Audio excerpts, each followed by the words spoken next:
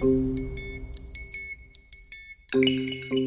we were already seeing this bottleneck in our courts, and then it just really exploded because there weren't enough service providers. There wasn't enough digital infrastructure to support all of the disputes that were happening. And our courts continue to be in crisis as a result of that. And so it was really the opportunity to say, how can we respond to this? There's more here. And so we started to stop thinking about FourthParty as just the solution for this small group of individuals who, wanted to grow a business, and started to think about it as a way for courts to think more broadly about how they served their constituents. And so you started to see this momentum and appetite for more innovation because people didn't have a choice. What is up, Unfound Nation? Dan Kihanya here. Thanks so much for checking out another episode of Founders Unfound. That was Melissa Brogdon, co-founder and CEO of FourthParty, a justice technology company that increases access to mediation services so that people can resolve legal conflicts outside of court. Proud to hail from Oakland, Melissa was raised by an incredible role model, her great-grandmother.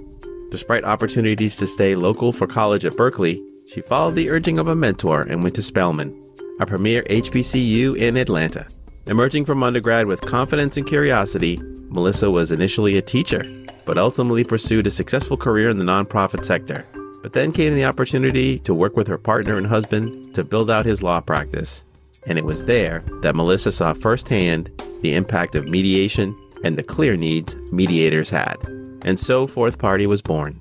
Melissa has a great story. You'll want to listen in. Our episode is sponsored by Founders Live, a global platform built to inspire, educate, and entertain the modern entrepreneur. Founders Live continues its traditional events that center on 5 startups giving 99-second pitches. And there are now events monthly somewhere in the 90-plus cities that are part of the Founders Live global network. To find out more about Founders Live, be sure to visit founderslive.com or check for a link in the show notes. Before we continue, please make sure to like and subscribe to Founders Unfound. We're available anywhere you get your podcasts, even YouTube. Of course, you can follow us on Twitter, Instagram, or LinkedIn at Founders Unfound. And if you like what you hear, please drop us a review on Apple or at podchaser.com. Now, on with the episode. Stay safe and hope you enjoy.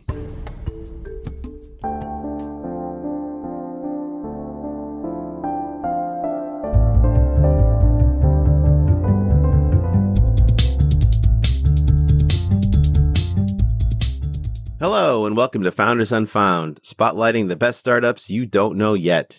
We bring you stories of exceptional founders from underrepresented and underestimated backgrounds.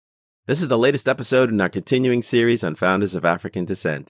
I'm your host, Dan Kihanya. Let's get on it. Today, we have Melissa Brogdon, co-founder and CEO of FourthParty, a justice technology company that increases access to mediation services so that people can resolve legal conflicts outside of the court. Welcome to the show, Melissa. We're super excited to have you on. Thanks for making the time. Thank you so much, Dan. It's wonderful to be here. I really appreciate the opportunity to share more. Terrific. So I gave a brief introduction to the company, but maybe you could tell us exactly what is FourthParty trying to solve? Absolutely. I'd like to contextualize what FourthParty is with a story. When I think about our justice system, I very quickly think about my great-grandmother who raised me. She was an entrepreneur and she was a property manager. And when she found herself in a legal dispute, she, having had an 8th grade education, took us down to the law library and tried to figure out how she could represent herself because she couldn't afford an attorney. What she actually needed was a mediator. So mediators are really exceptional negotiators that are so good at their job that even attorneys use them to help solve conflicts. But they're hard to find. People like my great-grandmother had no idea that they were accessible to her. And so FourthParty is really on a mission to connect the people who are in need of affordable legal services with the people who can provide alternatives to dispute resolution. And so that's really what we're about. I love it. And it's such a important aspect in one of these industries that has these leaps in transformation. It's, probably less so of the continuous what's next, but they have these big leaps that really transform it. And you're a part of that story. But before we talk more about FourthParty, why don't we dig into a little bit about you? I mean, you just gave the perfect tee up with the idea or the nod to your great grandmother helping raise you. Tell us more about where you grew up and tell us more about that story. That sounds really fascinating. So I am a proud Oakland, California native. I grew up in Oakland. It's certainly in the 90s, which it certainly isn't sort of the tech hub that it is today. But I grew up in a community called West Oakland, which, wasn't short on ambition, but maybe short on resources. And my great grandmother raised me there. And so I really got a lot of my formative experiences around resilience and just being tenacious from that background. And, I took a leap when it was time for college. I came down to Atlanta to attend Spelman College, one of the best decisions that I have made in my short life, and really found myself looking for a pathway to really pay back all the investment that had been put into me as a child. When I think about where I grew up, a lot of the kids from that neighborhood did not get the opportunities that I had to attend college on a full scholarship and really be able to expand my opportunities. And so I give full credit to my great grandmother. I was very, very lucky to, even though it was an intergenerational household, I was very lucky to have a retired parent who could be really engaged in my educational journey and invest in that. So came to Spelman, pursued. Well, hang on. We're not ready for Spelman yet. We still want to hear more about this story with your great grandmother. So was she born in the 20th century? She was born in 1928. Wow. 1928, actually and I love the opportunity to share this story. So thank you for making me dig a little bit further, in a small town called Montrose, Arkansas.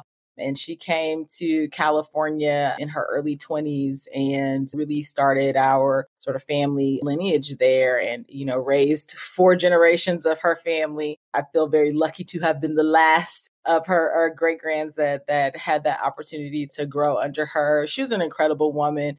Hard based on the experience that she's had as, on a sharecropper's farm, being a child who picked cotton. I feel really, really lucky to have just grown under her. And I absolutely credit her with my just work ethic, grit, and, can get it done attitude for sure.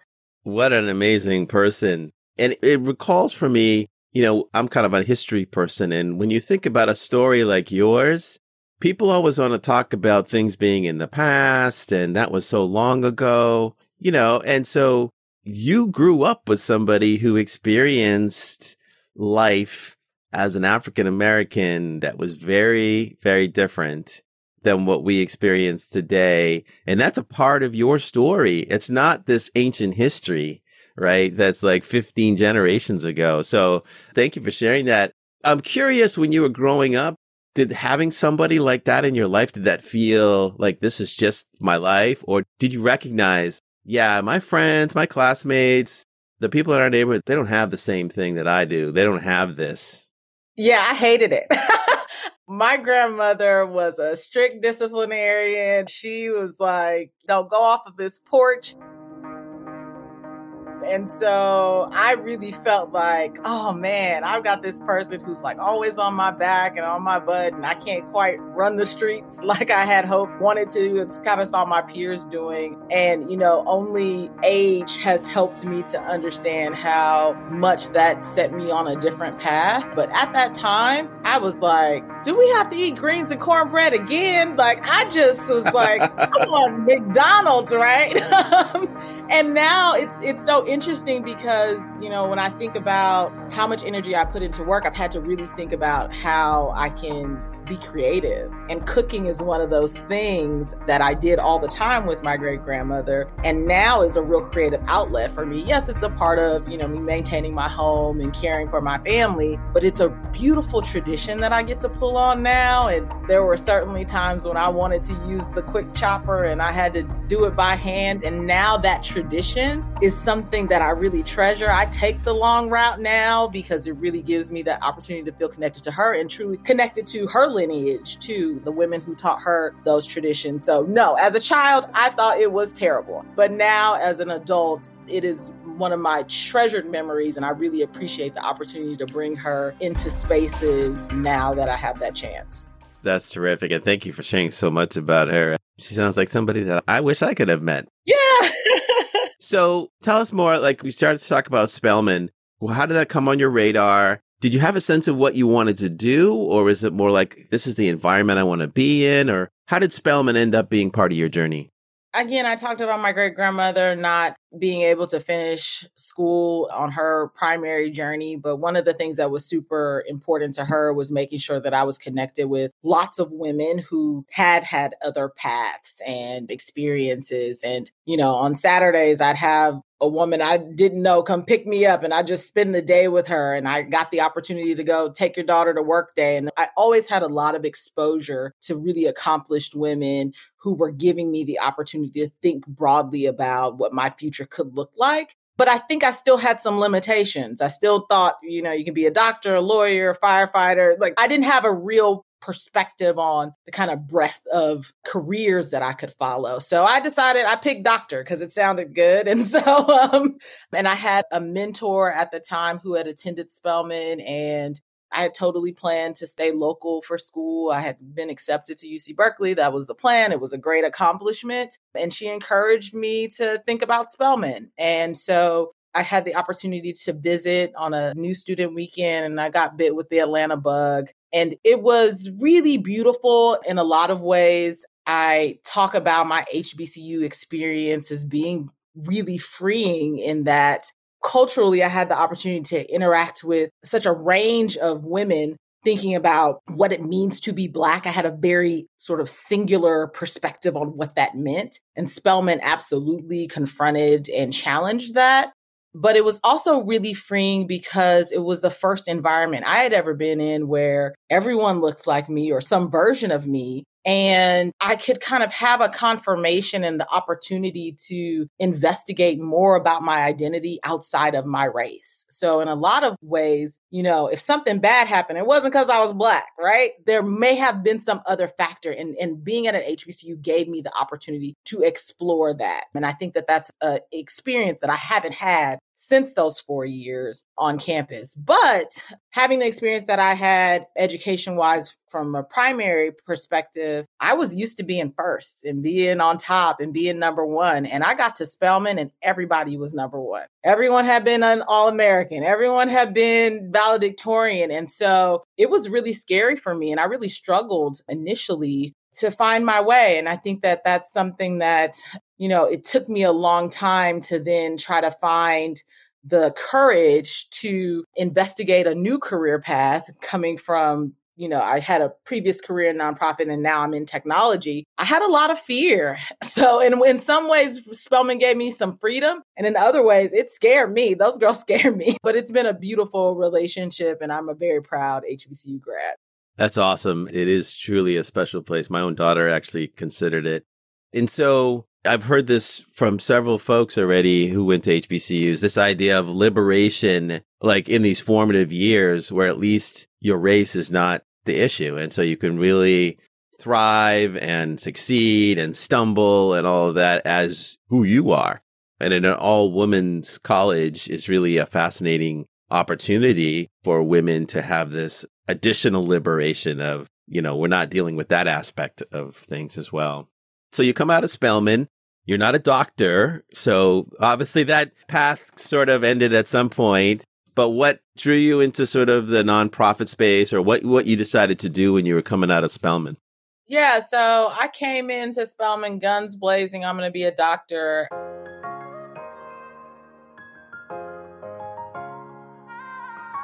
I went to the first week of Bio 111 and was like, no way.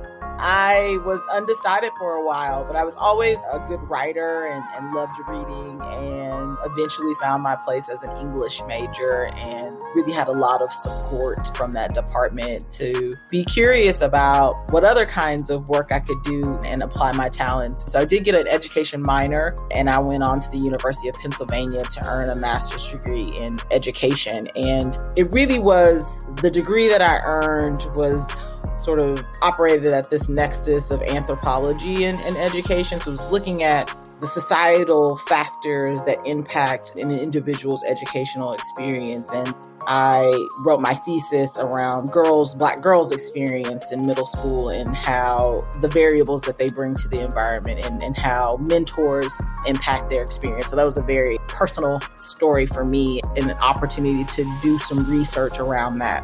I got bit by the research bug and started working with an education research company back in California. It felt a little too disconnected from the core work for me. And to be perfectly honest, I really wasn't that good at the job, but it inspired me to consider teaching. And so I ended up being a part of a fellowship program that allowed me to be a first-year teacher in New Orleans a few years after Katrina, which was its own challenge. And I wasn't a very good teacher either. What I realized was the emotional fortitude that it requires for an individual to come into a classroom every day and the risk that we take when we don't have the right people in place. That was heavy for me. But I had a principal who saw some potential with me, and it was, maybe you're not with children, but you certainly are for children. And she helped me leverage my writing skills to start working on grant writing for the school. That launched me into a 10-year career as a nonprofit fundraiser, helping people with assets align their interests and passions with the, vast wealth that they had. And it was a really great experience for me to help to connect people to causes that they really cared about and continue to feed into my identity around giving back, resourcing vulnerable communities, and really being able to tell that story so that it would inspire people to take action. I love that journey. And I'm sure coming out of Spelman, you have a little bit of confidence. And so you can take on things like teaching. I mean, much respect to teachers. My mom was a teacher. My mother-in-law was a teacher. And I don't know that I could do it. I don't know that I have the patience. It is a gift, every single person who steps for that. But probably some of the things that you've done, I'm a firm believer that it's all part of the journey. And sometimes it's not going to be the way you continue to go and you'll pivot left or right.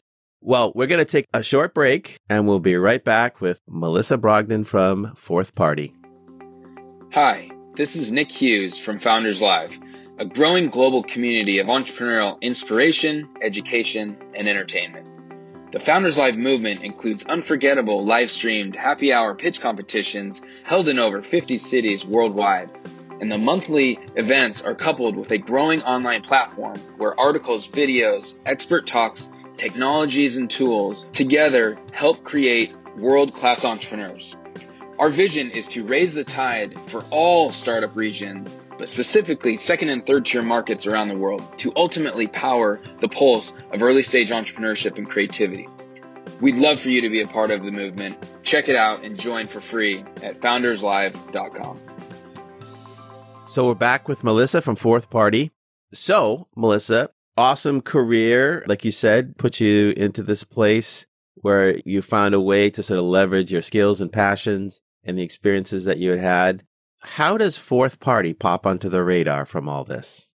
So as you could hear from my story, I am not a lawyer, nor am I a mediator. Really how I got obsessed with this space was through my husband, who is a lawyer. He launched a firm in 2014 and we worked hand in hand to build that company. And as it began to grow and expand, he asked for my help to continue to grow that business, which was a hard decision because I had a path and it was going really, really well. And I had just kind of reached some milestones in my career with awards and certifications. But it was really a family decision to think about how we might be able to grow this business together. And I came in really just trying to figure out how to streamline operations at the firm. And through that process, he started investigating potentially a new revenue stream through mediation and offering this mediation services, which I thought was a terrible idea. I just got here we've got this thing going that's working with the law. I have figured out how to, operationalize everything. Now you want to add something else to it. So it was definitely one of those, okay, I guess we'll try to figure this out. But over the course of about 3 or 4 years, mediation really took off for him. It was a really great fit for him lifestyle wise. It really took him out of this role from being this zealous advocate and more aggressive in his everyday work to being a middleman who really was a peacemaker and was trying to help people find middle ground. And what we found as he did that work, even though it was incredibly fulfilling during those negotiations, there was still a considerable workload administratively. And so trying to manage all of the aspects of now not just having one client, but at least two people on either side, or two parties, as we call them, on either side that you have to manage. And sometimes it would be 6 and 7 and 8 parties. The admin load really exploded. And so that was happening at the exact same time March 2020 hits, and his completely in-person practice turns into a virtual practice. And we've got to really figure out how to maintain the same kind of client experience that we were able to do when he was in person now in this virtual environment. And we don't know how long this is going to last. And so FourthParty really was born out of necessity for us to figure out how to sustain this business that we had built together. And at first, it was just solving his problem. How can we create a tool that communicates with his customers? How can we manage now that he's not moving from room to room, but now virtual rooms? And how do we document and help him take notes and do that in a digital capacity so that he could reference it later? We started just building those practical tools. Over time, we started having more conversations with other mediators who were struggling to make this transition. And we started to realize that there was a real need for independent mediators who hadn't quite reached the level of success that he had to be able to start managing their business operations in a much more advanced way. Things, the law is incredibly antiquated. And so this, mediation was not unique in that way. And it really struggled to transition all of its legacy paper-based systems into a digital environment. And so we started having those conversations with mediators. And I just got really curious about the fact that, I told the story about my great-grandmother and her struggles trying to represent herself, that more people didn't even know that mediation existed. This was my first time. I'm 33 years old at this point, and this is my first time really hearing about this concept. Of course, my nonprofit hat saw that there had to mean that there was a disparity out there for people and a gap between the people who needed the services and the people who could provide the services. And I just went into research mode and started really looking into why there weren't more young people, young Black people like my husband, Gino, doing this work. What were the challenges? Why didn't more people opt for mediation? I read a research paper and it referred to the concept of technology as a fourth party, that there were two parties in conflict, that the mediator was a third party, and that we really needed to figure out how to bring technology to the table to make this career accessible, to make it the service available to the everyday person. And that was where the spark happened. That's cool. That makes a ton of sense. And it's really interesting to me because you honed in on something early in the discussion about mediation and how that's the role of a peacemaker. When I think of a lawyer, it's kind of a zero-sum game. We win or they win. There's only one way to win. Right? Whereas from just an approach and an emotional aspect of the job, it must feel so different. Totally different philosophy. So that was a big decision for you to go from, the track you were on and say, hey, we're going to build this firm. Do you recall the time when FourthParty had its own sort of liftoff velocity where you said, we've done this for ourselves. We have a bunch of people interested in this. There's a business here. We need to go and build this. Do you recall the moment when you said, let's go build this company separate from the firm? I think that it really came several months into the pandemic.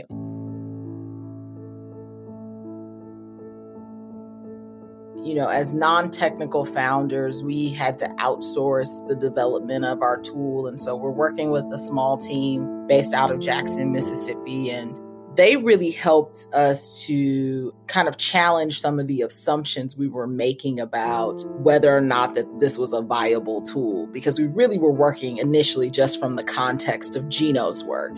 And so as we started to develop features and they were challenging us, why that feature, why that tool, it really helped us to have to, one, take a step back, but also do customer discovery and start talking to people about what they really needed. I will admit that initially we had a little confirmation bias, which I think happens for a lot of founders, which is, I've already found the solution to the problem. I'm not really invested in the problem. I've got the solution. And so we spent several months just building towards the solution and asking the wrong questions, asking those questions that just confirm what you already wanted kind of thing. So what really struck us was when more research started to come out about the courts and the unprecedented case backlog that the pandemic had exacerbated. So we were already seeing this bottleneck in our courts, and then it just really exploded because there weren't enough service providers. There wasn't enough digital infrastructure to support all of the disputes that were happening. And our courts are continue to be in crisis as a result of that. And so it was really the opportunity to say, how can we respond to this, that there's more here? And so we started to stop thinking about FourthParty as just the solution for this small group of individuals who, wanted to grow a business, and started to think about it as a way for courts to think more broadly about how they served their constituents. And so you started to see this momentum and appetite for more innovation because people didn't have a choice. And so you're seeing mediation programs growing at the law school level. And so that was one signal, like, okay, there's more investment in entrepreneurial education. What does that mean? Courts were investing more in mediation diversion programs. So they were saying, hey, we need to figure out a new way to solve this. And so I think that was really the moment for us that said, okay, let's start asking more about the problem and getting to know it better than being so invested in our solution. From that point, a 18-month process to really get to an answer and a real response to that problem, which is, yes, people need tools to stay organized and run their business efficiently. And that's all good and well. But if we can't connect those people to the people in need, we have not solved the true crisis. And so pivoting in that way and letting the feedback be our fuel was a hard thing to have to deal with because it meant, sometimes we weren't getting it right, but it definitely has paid off for us. Well, that's a healthy evolution in thinking. I mean, there's a lot of founders who come to things, especially first-time founders, very much like you're talking about, right? Like, I'm smart, I'm informed, I can figure out what I can put two and two together and see, okay, this is what I think the problem is, and this is what I think the solution is. But without involving those feedback loops and those questions, I can't remember if I brought this up on this podcast, but I know from my last company, the first time we launched our MVP, and we were like, this is revolutionary, and this is going to be so great. And we made an assumption about just being able to do one thing at a time in our app. And like within minutes of putting it out, the customer's like, why can't I do more than one thing at a time? And we're like, okay, maybe we should have thought about that. So let's unpack FourthParty a little bit more so people understand exactly. So what does it do exactly? What are the features of the tools? Who are the actual users? Tell us a little bit more about that. Yeah, so FourthParty is built by mediators for people. I mean, the reason we say it that way is because we know that the mediator is sort of connector to all of the sides. And so we have zeroed in on being sure that we have built the absolute best tools for mediators to schedule, communicate, and get paid. And then finally, we want to improve their capacity to serve. And so we are building suggestive technology that helps mediators to make smarter decisions during their negotiations to speed up the process. And again, that is all in service of our mission to increase access to the tool, but really democratize the delivery of legal services. And so we have built the largest database of mediators nationally, with a slant towards making sure that there's price transparency, that people can identify the mediator that they want to work with based on the demographic features that are important to them, based on their industry knowledge. And so it's really about bringing mediators closer to their customers. And when we think about our identity as a company, we really are invested in pleasing our customer's customer, because we know that that means that we will always have that momentum to bring in new business to us. So at our core, we are a B2B SaaS company. We provide the most holistic digital infrastructure for mediators to manage their businesses online. We sort of build a moat around ourselves in terms of a competitive advantage by making sure that we are helping mediators to actually do their job better through that suggestive technology. And how do you think about the market? Do you think, is there like a certain number of mediators out there in the world? Or is there an amount of engagements or negotiations? Or like, how do you think about the market? Dispute resolution is the second oldest career next to sales. So we are not sort of doing something or investing in a space that's new. It's just so common that people almost don't notice it. And it's been buried in legal bloat, and our system has made it difficult for people to access it. But it is certainly not a new service. And so mediation is incredibly common across the globe. Actually see more mediations happening in lower developed countries who have smaller justice systems, less access to judges, and they've been investing in mediation for a very long time. In the context of the United States, we are incredibly litigious. Over 40 million lawsuits are filed every year in the United States. And it is estimated that about 80% of those go through the alternative dispute resolution process. So they may never, ever go to a court, or they may go through some part of the resolution process in the traditional way that we think about it, but then ultimately be settled. And so when you think about that volume of disputes and how much mediation touches it, there are many mediators who are registered on the statewide level to provide this service. And there are many more mediators doing it independently, uncertified, in a community context, whether it's a court diversion program or just a part of a neighborhood support system. So we're seeing conflict management happening in a lot of contexts. And so we're really about, again, bringing it to the forefront and reminding people, yes, this has traditionally been the alternative, but could it be your first choice as opposed to going through our courts? That's amazing. I didn't realize 80% are resolved through alternative means. It makes sense because the courts would be just swamped. I mean, the courts are still swamped, but it eventually gets back. It goes through a circle and then kind of comes back. Yeah, exactly. So you've tapped into something that's important, and you just described for us the opportunity there. Let's say it's 7.5 years from now. FourthParty is super successful. Dan and Melissa bump into each other. I said, how did it go? And you say, we crushed it, we were successful. What does that mean to you? Like, what's your vision for success for this company? So there's kind of twofold. Given my background and how I grew up, I definitely want it to be a financial success. This is 7 years from now. You know, if I had my pitch deck in front of me, I'd be saying, we have the opportunity to capture a $488 million market opportunity, and other verticals, there'd be $1 billion would be in sight. So I certainly would be thrilled to be able to offer people an opportunity to come on board to a company and drive towards that financial vision. But if FourthParty is really successful, it will be because people when they find themselves in conflict and they think about how they're going to approach resolving it, they will reach first for a mediator rather than an attorney or rather than our small claims court. And that people will start to see the opportunity to resolve their conflicts with the support of a third party, as opposed to escalating to means that can be incredibly costly and that don't always get them what they need, which is to be heard a lot of the time.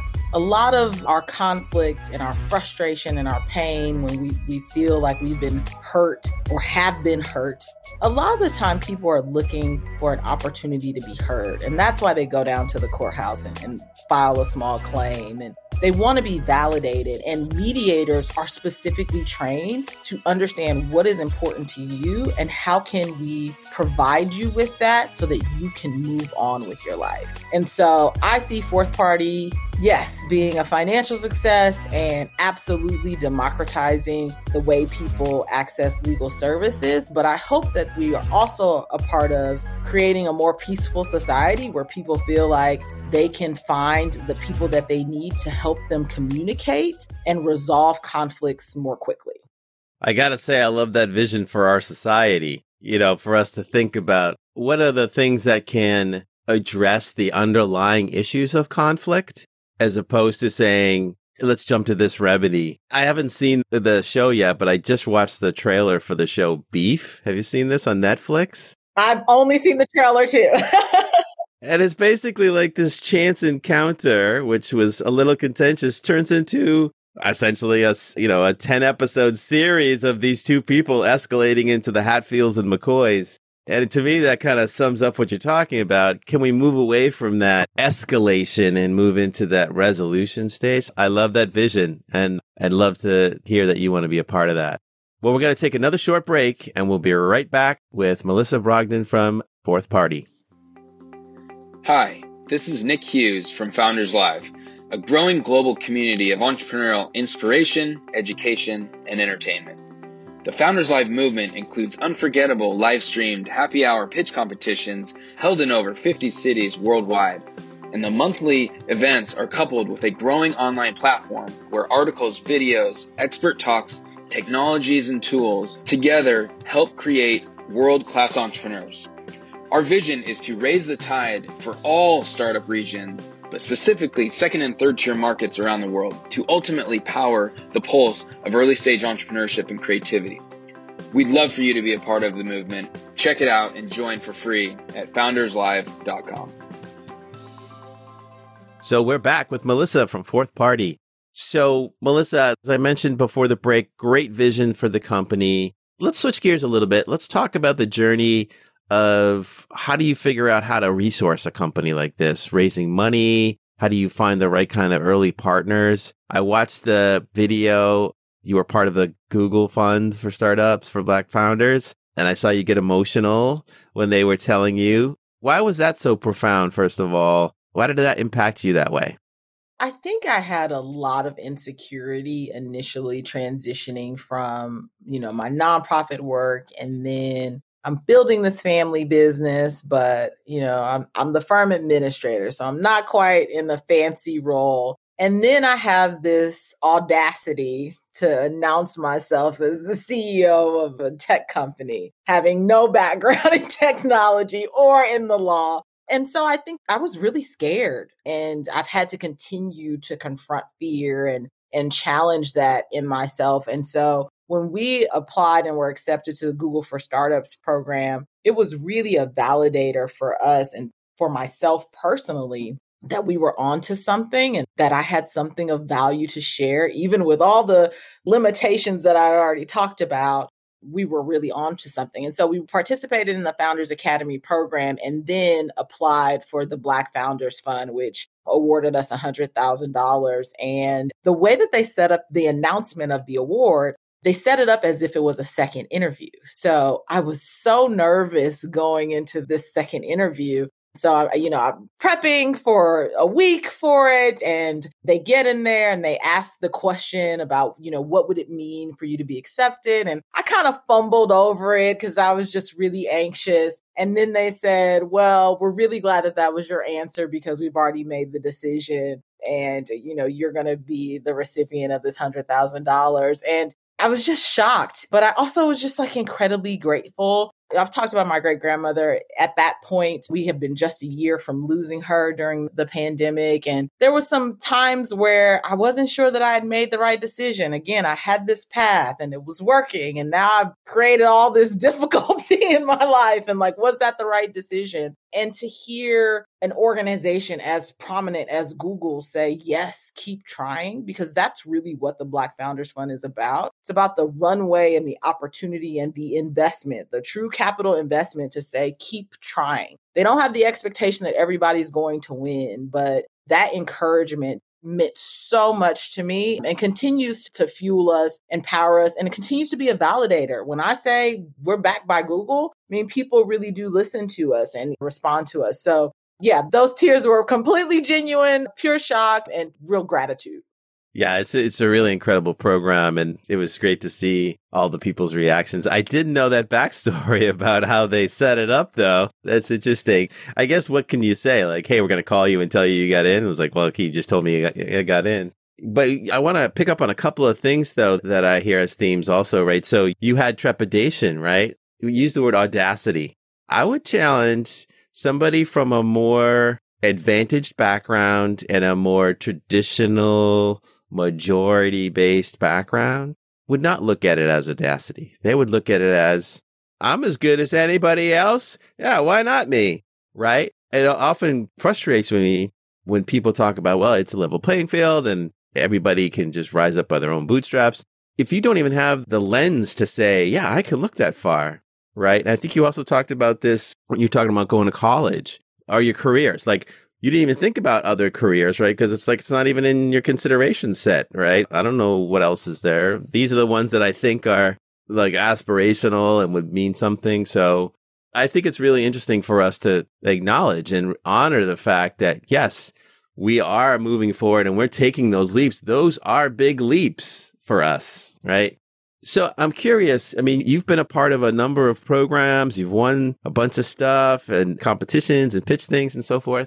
As a Black woman founder, have there been specific mentors, allies, organizations that were just sort of catalysts for helping you move forward in a way that is not obvious or is not prevalent?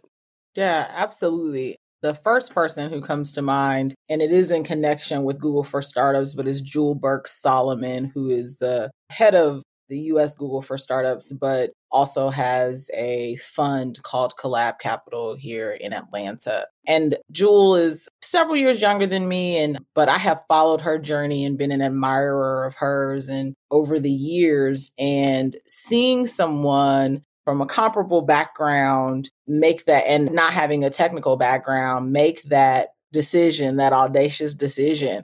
Even though I talk about that trepidation, she was absolutely and is among several figures who made it very clear that it was possible. And I think that that was what allowed me to go ahead and say yes and try, because the great opportunity that is set out for us is learning from the experiences of those who have come before us. And some of that is like ancient history, right? But some of it is very real. 2013, 2014, 2020, where, the first 100 Black women to raise over $1 million.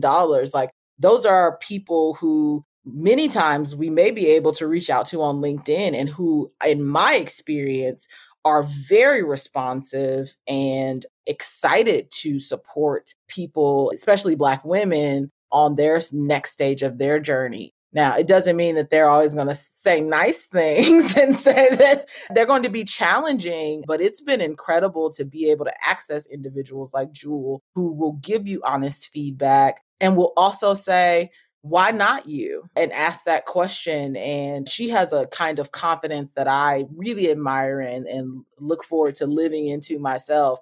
But I think of her, I think of Sonia Ebron with Courtroom 5, who really made me feel really confident that there was space for me in the justice technologies area. She's been on the show? Yes, who spent time with me. So those two, and I'll also mention Goody Nation. So it's led by Joey Womack here in Atlanta. It's a founder network and all about the power of connectivity. And Joey is a really hands-on director who, is invested in resourcing people, in saying underrepresented founders, making sure that we have equal access to the relationships that are going to catapult us to the next level. Yes, we may be qualified. Yes, we may have a good product. But at the end of the day, if you don't have the relationships to talk to those investors, to the angels, get the coaching that you need to be effective, make warm introductions, you're not likely to really be able to succeed unless you have that significant capital to self-fund. And most of us tend to not have that. So those are the folks that come to mind for me. Yeah, both amazing people for sure. Here's a question that I like to ask. How does the world remind you that you're a Black founder, either positively or in a challenging way? The world reminds me that I'm a Black founder in a positive way because our work truly is mission driven. When I think about who I mean when I say underrepresented or historically disenfranchised or under-resourced, I'm thinking about people in my family, people who are from my community, people who look like me. And while there are many other people who fall into that vulnerable category, I know that I am really lucky to be where I am and have the opportunity to use my skills and talents to build something of impact.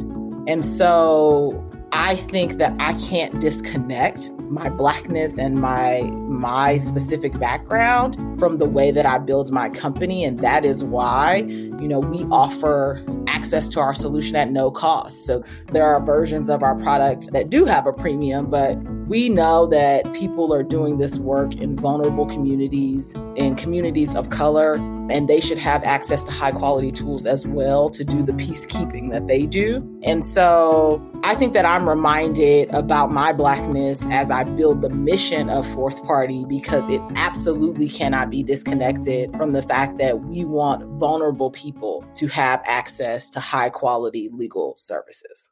Yeah, it's really interesting. In my day job, I work with founders in the outdoor space who are Black and brown. And in some cases, they very much lean into the heritage, my culture, my background informs how I'm trying to deliver value to the marketplace. And other times they just say, hey, I'm just trying to build a better mousetrap. I'm proud of my heritage and I lean into it, but that isn't necessarily as connected. But I love what you're talking about, this idea that there's a vulnerability that you can identify with. And so that's material for how you're thinking about making impact and growing the company. In terms of fundraising, how do you think about that experience? I mean, most people look at it as it's just kind of a necessary thing. What has been your experience so far? Yeah, so I am actively raising our pre-seed round. And, it's painful, but it's not so much because of the no's. I expect the no's. When I talk about the people who I'm looking up to, Jewel has said she's gotten 90 something no's before she got a yes. So I anticipate that this is going to be a journey towards that first yes. But I think the painful part of it is the feedback and having to decide what to do with it. Because some of it is consequential and you got to see if it makes sense to engage it and incorporate it and make a decision about it. And some of it you have to let go and be so focused, hyper-focused on the mission at hand and what you know to be true about your product as you talk with people who may or may not have any concept about the market and are just taking your word for it. And so I think being resilient around that, but also making decisions really quickly is really harrowing and exhausting. And so that's the part that is painful, that I recognize there's still 120, 160, maybe 6 months of me constantly taking in feedback, making really smart decisions about what I do with it, and hoping that the next conversation, that I can take something from that to inform the next conversation and make it productive. And so that's been my experience so far. Wow. For somebody who's been in the startup world for such a short time, you have such a profoundly mature view of this. Thank you. And you're right. That is part of the cognitive challenge that we face. One of the many you face as a founder, which is, when do I take input, synthesize it in? When do I stop everything and say, and when do I say, that wasn't really that informed. And yeah, let's put that aside. Maybe we'll bring it back, and figuring out which falls into which category. And Dan, my first career was in fundraising, right? So I'm used to hearing the no. And what we really had to really engage around was that the right donors, you really don't have to sell too hard to them. If you're speaking their language and they are the right donor, people donate and they don't really get anything back. It's all the intrinsic benefits, right? And so if you can be effective in storytelling and helping people to feel that alignment to a mission where it's not even transactional, it really has lent itself to being really resilient around that feedback when someone says, I just really don't get it. Or I don't believe the market size. Or, yeah, it sounds like you got a great story, but I just don't think you're a fit. Taking that in, and it hurts sometimes, it hurts every time, but taking that in and recognizing that you're right, the right and investor, it's not a donor in this case, but the right investor gets it, is a mission aligned, is ready to work with you, believes who you are. And we're looking for those people. I had somebody on the show once say, it's like, I don't make believers out of non-believers. I'm looking for believers. So the last question I have is the quintessential, this is a retrospective. If you can go back in time to maybe where you're still building the firm, not quite into the startup world, and you could go talk to that Melissa and say, here's my advice, Melissa, for what you're about to experience. Here's some things to look out for. Here's some things to lean into. What advice would you give her? I think I would say it is okay to be last. So I was a kid who liked being first. I wanted to be the line leader. I wanted my name at the top of the list. I was, trying to be teacher's pet. I got the scholarship. I did the thing. Give me my gold star. And so first, we're capitalistic society. We're very obsessed with first place. And it's very hard for us to find value when we don't end up in that first place. But over the course of building FourthParty, there have been other companies who have set out on a similar mission to ours who are no longer here. And so really what I would say to myself is that you don't need to be first, just be the last man standing. There's so much wisdom in last place. You kind of have the perspective and freedom to make really smart decisions and learn from the mistakes of other people. And I think I got distracted about not being first and being older and, not making a decision fast enough. And I spent a lot of emotional energy with that when I probably could have directed it towards figuring out how to be the last man on the podium. And so now we have really invested in how do we endure? The pandemic happened. We're looking down at a recession. There's all kinds of things that are happening that are saying, this is a terrible time to raise. This is a terrible time to be a founder. It's a terrible time to be a Black founder. And we're thinking about endurance. So it's okay to come in last, sis. I think that's what I would say to her. I love that.